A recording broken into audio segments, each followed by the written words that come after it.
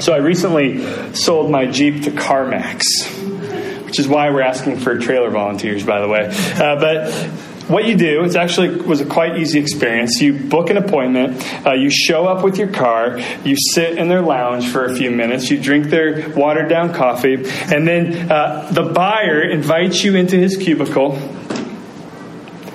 and he wants me to tell him about my car. So I give him the make, the model, the year, the mileage, the color, which was very hard to define. Was it green? Was it blue? Was it green-blue? I don't know. Did the best I could. And then he wants to know the condition of my car. Now, some people in my life who know me well have called me scrupulous. And they're probably right. So I told him everything. I told him everything I knew that was wrong with this Jeep. And there came a point where the buyer was like, dude, you do not have to be that honest. We're talking used car here. It's just going to the auction, man. Come on. Chill out. And when I drove home, I actually had this moral crisis because I forgot to tell him that the CD player didn't work. So I think I did go overboard. I really do. But here's why. I imagined the person who bought my car driving home, popping in their favorite CD and not hearing it, and then them thinking they got duped. That's what I imagined in my mind. That image sort of built up. And perhaps I'm sensitive to that image just because I'm a pastor and I'm a Christian. And I've encountered so many people, something like this. Someone will decide to follow Jesus because somebody said, this is what following Jesus is like. And then when they encounter hardship, they say, I feel duped. When you told me about discipleship, you did not tell me the CD player didn't work. You know? You didn't tell me there was suffering. You didn't tell me there was hardship. You told me it was all good. It was all easy. It was better. And the hardship you ignored. And so we have what I could call the discipleship dupe. Now, you might be asking this morning, why did I lose my job when I started praying more, God? You might be asking God, why did my dad die when I decided to follow you, Jesus? You might be asking yourself, why did I get depressed the minute I decided to really open up to your body, to your church, Jesus? So it'd be tempting to say to God, you duped me.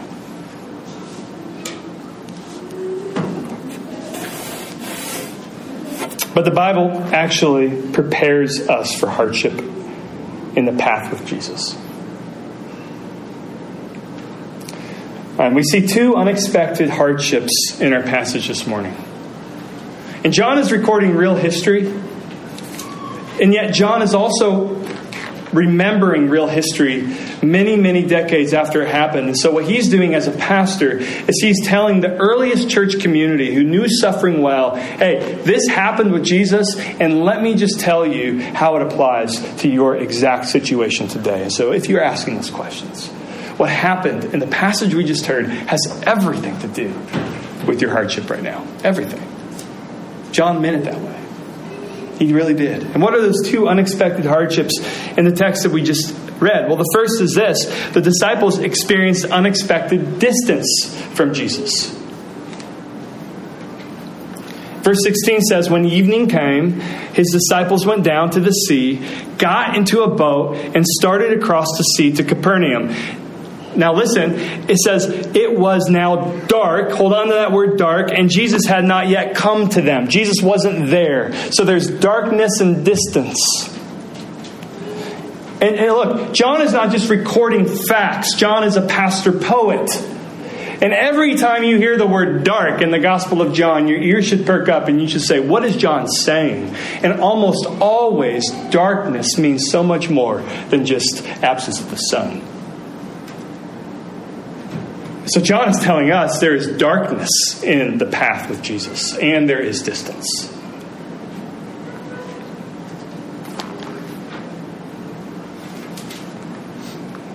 Distance and darkness have been two unwelcome friends to many disciples across the ages. John just names it. Okay, there's another unexpected danger, or an unexpected sort of hardship with Jesus, and it's danger. Okay, so if the first is distance, the second is danger. Now look at verse 18. Verse 18 says, the sea became rough because a strong wind was blowing. The Sea of Galilee is famous for these unexpected, out-of-nowhere squalls or storms. I had the opportunity to actually be on the Sea of Galilee with my dad a few years ago, and we actually encountered something to this degree. In the morning, we went out on this motorboat that played cheesy Christian music, and it was calm as glass. I was like, turn that stuff off. We're on the Sea of Galilee. But it was like glass. And then later that afternoon, you saw whitecaps on the thing. Like that. And it's partly because the Sea of Galilee exists in a bowl 600 feet below sea level, and winds can sort of sweep down into there and whip up the waters, cool air interacting with hot air. And I'm not a meteorologist, but that's what the commentaries say. Point is, the disciples not only experienced distance from Jesus, they experienced unexpected danger with Jesus as well. And so do we, don't we? Unexpected distance from Jesus, unexpected danger. I think it's best to just admit it. Following Jesus is hard.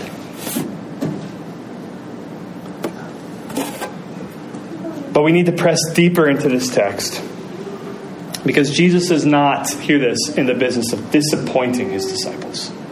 There's a difference between Jesus and the path with Jesus being hard and Jesus simply being a sadist. No. Jesus presents himself in a different way in this passage. He actually enters into the distance. He actually enters into the danger in ways only Jesus can, and I hope would provide hope for you this morning. So how does he do it? How does he answer these difficulties? Well, for the distance, he loves you in the distance. That's just what we see in this text. When Jesus feels distant, he is not as far away as you think he is. That's the truth of the matter. I mean, Mark, in the same episode, Mark in his gospel, when he describes the distance of Jesus, he adds a detail. Do you remember what it is? He says Jesus was praying. He was praying. And why was he praying? Well, if you look at our text and you go to the verse before our section, which is verse 15, it says, perceiving then that they were about to come and take Jesus by force to make him king, Jesus withdrew again to the mountain by himself. Now, why would a group of people want to make him king? Well, he had just done the feeding of the 5,000. They said, this is the expected one. This is the Messiah. This is the king after David, because he's doing what only Moses experienced when Moses was in the wilderness. And therefore, they're like, let's make him king. Let's make him Messiah. Let's raise him up. Let's give him his throne. Let's build up an army. Let's go. Let's take down the Roman Empire. And let's be who God promised us to be. The land is ours. We deserve it. Let's take it. That's what they were thinking. And so they were raising Jesus up as king. And what did Jesus do? Jesus said, no, I am not bypassing the cross to become your king. And so he gets out of temptation and he prays. He contends with God for your salvation. And so he's distant, yes, but he is nearer than you realize. He loves you in the distant. Even today, Jesus might feel distant to you, but the truth is he's contending for your salvation every single second of your life. So one of my favorite poems is by Robert Hayden, and it's called Those Winter Sundays. I want you to listen. It's 3 stanzas. Those Winter Sundays. It's a son who's kind of remembering his father from his youth. Sundays, too, my father got up early and put his clothes on in the blue-black cold. Then, with cracked hands that ached from labor in the weekday weather, made banked fires blaze. He's making a fire. No one ever thanked him.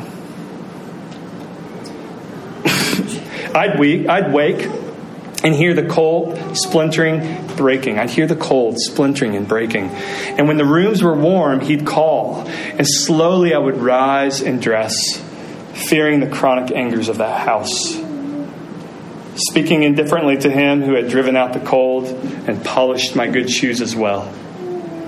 What did I know? What did I know of love's austere and lonely offices?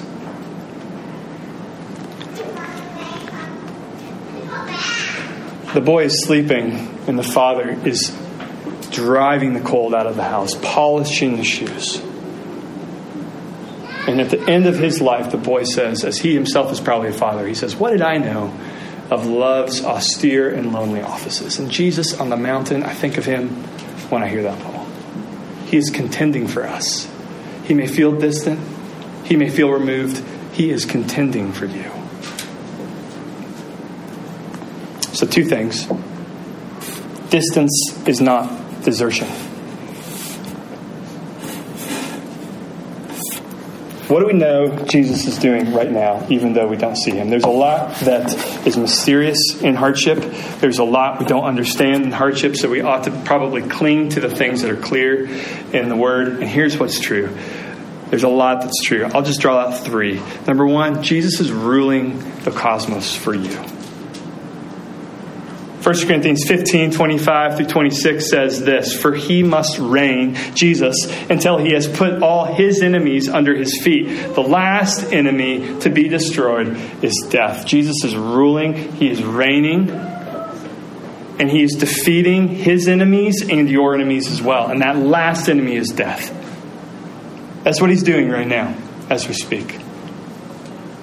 As we speak, Jesus is praying for you. So Hebrews 7 says Jesus always lives to make intercession for us. Do you know what intercessory prayer is? It's when somebody is praying for you.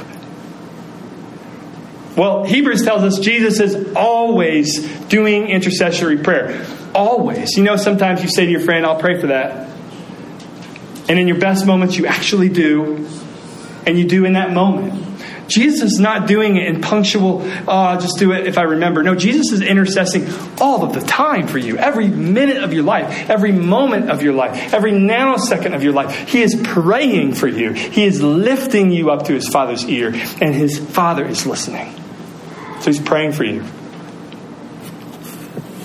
And if Jesus is contending for his disciples in this text, why wouldn't he still be contending for you today? What else is Jesus doing? He's advocating for you. Hebrews says in chapter 9, he says that Jesus is appearing in the presence of God in our behalf. What that means is that he is presenting himself. He's standing before God and he's saying, I am my people, my sheep. I am their representative. I am, to use a big word, their propitiation, which means I absorbed the due just wrath that our sins deserve. And I'm standing in the presence of God for them. I am advocating for them. He may feel distant, but he is not. Do you see it? He is not. He is with you. He is nearer than you realize. Distance is not desertion. He sent his Holy Spirit. And he told his disciples, it is better that I depart and go with the Father in the ascension so that you could now have the power of the Holy Spirit. In a moment, we'll come to the table. And I know sometimes Jesus feels distant, but this is why he gave us the table, so that we could come and as tactile as the bread is on our mouth and the wine as we smell it, to that same extent, the scriptures promise that Jesus is here now with you and near to you. That's what this is for. That's what it's for. Okay, so distance is not desertion. I would say this too. This text, I think, presses us to understand that distance is not wasted. The distance we feel with Jesus is not always bad, is what I want to say. I would say even the distance and the darkness combined are 2 qualities of what John of the Cross many, many centuries ago described as the dark night of the soul.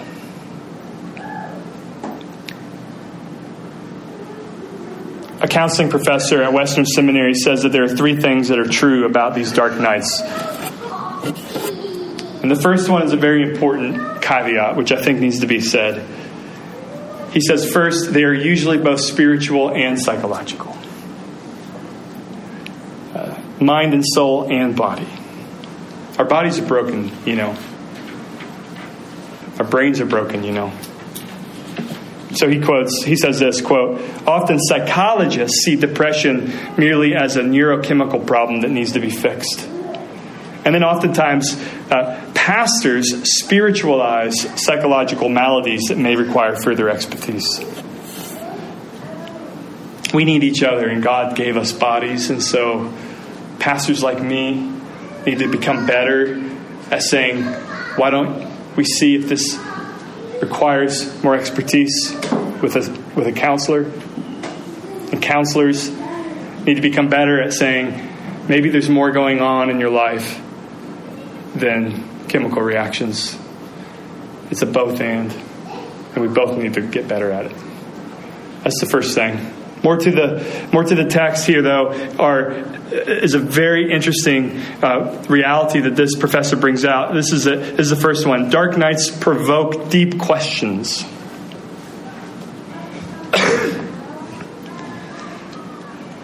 He calls it, quote, the difficult invasion of God's astringent grace that opens us to new realms of spiritual experience. So that's what happens in distance and darkness. It provokes deep questions. Number two, dark nights provide opportunities for growth. They really do.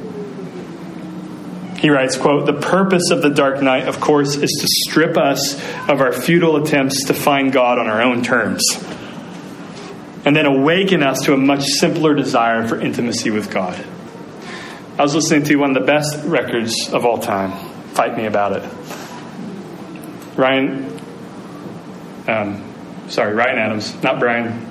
Ryan Adams in the Cardinalology, or Cold Roses, I'm sorry. Boy, if I love it so much, I should know about it. And there's a line in there. He says, I can never get close enough to you. I can never get close enough to you. And he repeats it over and over and over and over again. And when I hear that, that's the cry of my heart towards Jesus. I can never get close enough to you. And a dark night, distance and darkness provokes that and amplifies that simple desire to be with Jesus. So darkness and distance is not always bad, is what I'm trying to say. There was obviously a purpose for it in the life of these disciples. And it might be true for you as well. Okay, so that's how Jesus loves us in the distance. How does he love us in the danger? Well, Jesus answers the disciples in unexpected danger while they were journeying with him. And verse 18 describes the danger. We already learned about it. The storm and the darkness. They were on a boat and it got dark and the storm hit. Now, I have an aversion to amusement parks. Do you know this about me? Generally speaking, rides, I don't like them. I don't like any kind of ride. And so I try to do some thinking back to why that might be. And I have a good candidate. You want to hear it? When I was a kid, we lived in Southern California, my family, and we went to Disneyland. And there's a ride at Disneyland called the Pirates of the Caribbean. Have you been on this? You're on a boat. And then it takes you through some dark rooms. And I'm talking pitch black rooms. And I remember being a little kid and the fact that you're on a boat and it's dark. There's water. Now, I knew the water was 1 foot deep. And you're on a track. You know what I mean? You're literally on a track with some water. But still, the concept of being on a boat in pitch black freaked me out. Still does. Water and darkness? No. Okay, so that's what's happening in this text to such a greater extent. I mean, in the ancient Near East, they didn't have scuba diving gear. In the ancient Near East, they didn't know what was going on at the furthest depths of this ocean or these seas like we do. All they did was fished and pulled out some stuff and occasionally got on boats. But even these folks, as they were fishermen on the Sea of Galilee, they too had a terror of the water. Now add night to that, and you get the picture. And so when Jesus approaches them in the middle of the thing, right, they appropriately, I think, cry out, it's a ghost. Now, they don't do it in John's text, but they do it in the other texts. They say, it's a ghost. Well, yeah, what else, right? They're terrified of the thing, to be exact, and then they see somebody walking on it. That's scary, okay? So they're freaking out. But Jesus doesn't leave them in their danger, okay? So in the ancient Near East, they could not control the water. That was really the source of their fear. They couldn't control it. And we pretend we can control it today, but we still can't.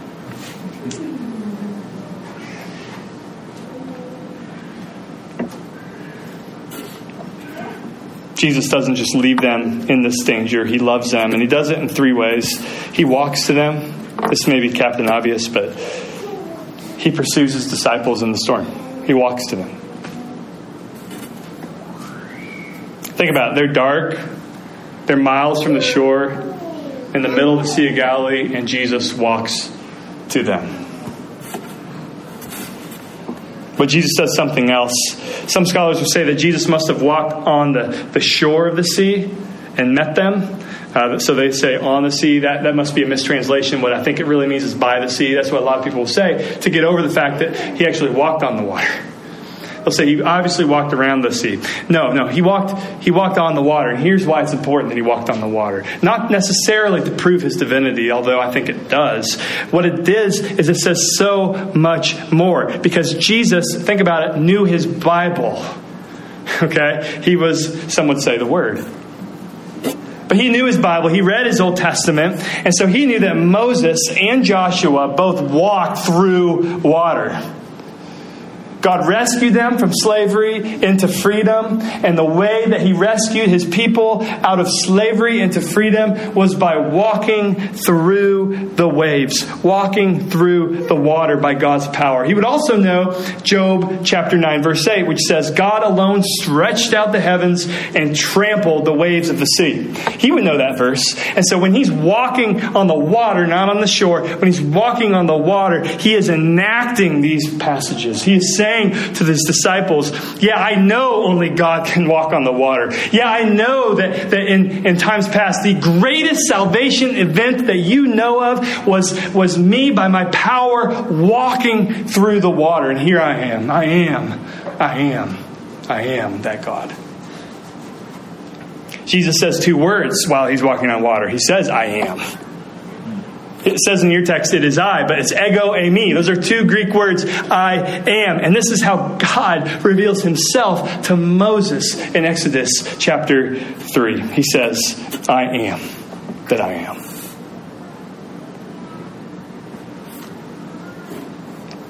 But be careful here, okay?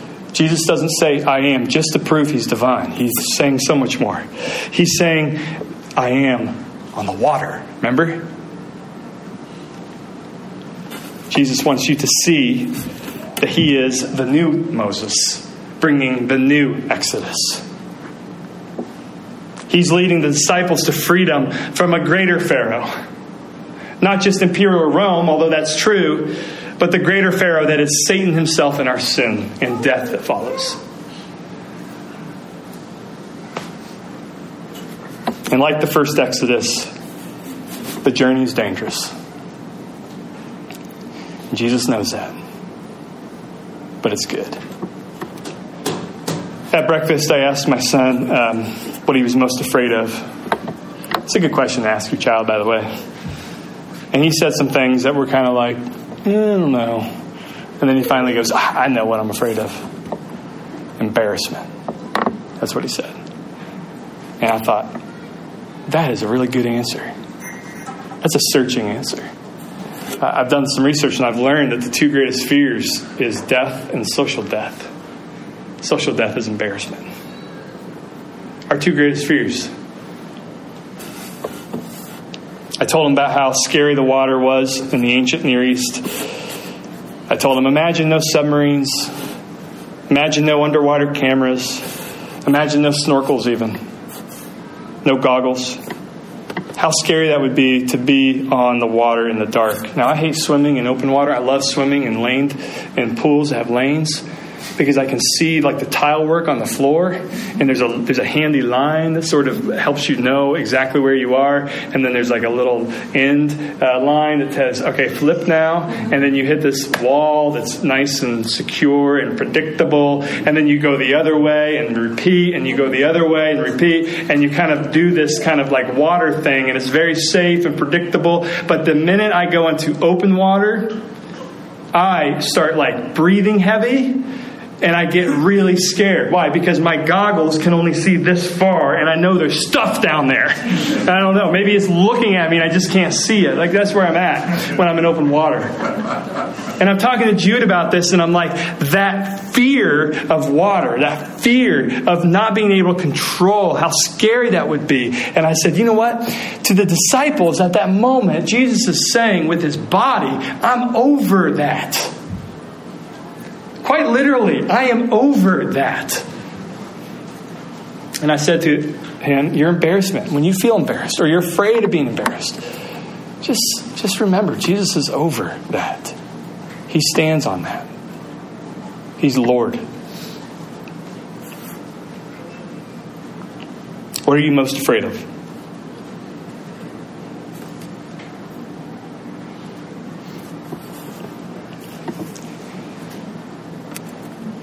I'll tell you what I told him. Jesus is over that. He stands over that. Okay? Think about it. Jesus is the only one in existence who can say, do not be afraid to your greatest fear, and have the authority to actually mean it. I can say to somebody, don't be afraid. And what usually is true in those moments is the person who's afraid thinks, you can thank you for saying that. It shows that you care. But you don't understand what I'm up against.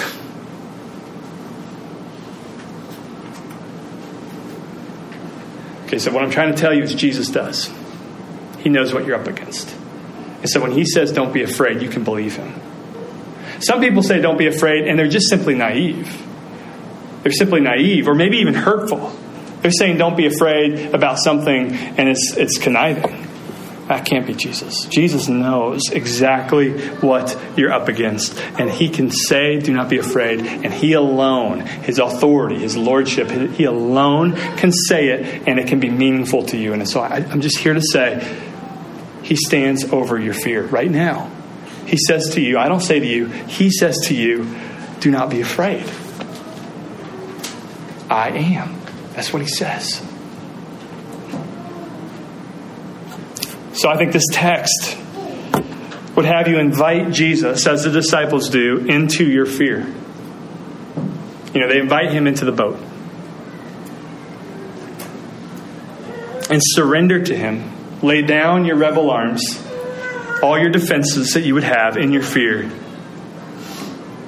and receive him. Invite him into the scariest place of your life.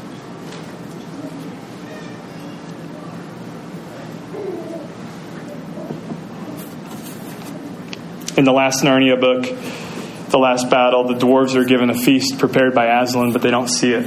I don't know if you've read the book. They don't see it. They can't see the feast. If they would just open their eyes to Aslan, if they would just open their eyes to the feast, they would have it. And some of us, that's us right now. That's us right now. Stop trying to be safe on your own. Open your eyes to Jesus and rest. Ancient Christians would connect this passage and this final verse in our passage where it says they were glad to take him into the boat. They were glad to take him in and to bring Jesus into his fears. And immediately the boat was at land to which they were going. Ancient Christians would connect this verse to Psalm 107, verses 23 to 32. I'll read it out loud to close up. This is a psalm. This is the worship book of God's people of old. This is how it goes. Some went off to sea in ships. They would sing this, plying the trade routes of the world. They too observed the Lord's power in action, his impressive works on the deepest seas. He spoke and the winds rose, stirring up the waves. Their ships were tossed to the heavens, plunged against the depths. The sailors cringed in terror. They reeled and they staggered like drunkards and were at their wits' end. Lord, help, they cried in their trouble, and he saved them from their distress. He calmed the storm to a whisper and stilled the waves. Listen to this verse. Listen very carefully and hear it. Okay, hear it from God himself. What a blessing was that stillness as he brought them safely into harbor. Let them praise the Lord for his great love and for the wonderful things that he has done for them. When you cry, help, you bring Jesus into your fears. And then and only then will you experience harbor. This is the peace that transcends understanding that Paul said is yours in Christ. And so, Jesus, we ask for that peace now. In our distance from you, in our distress, in our darkness even, we cry help. And we give you praise for your harbor.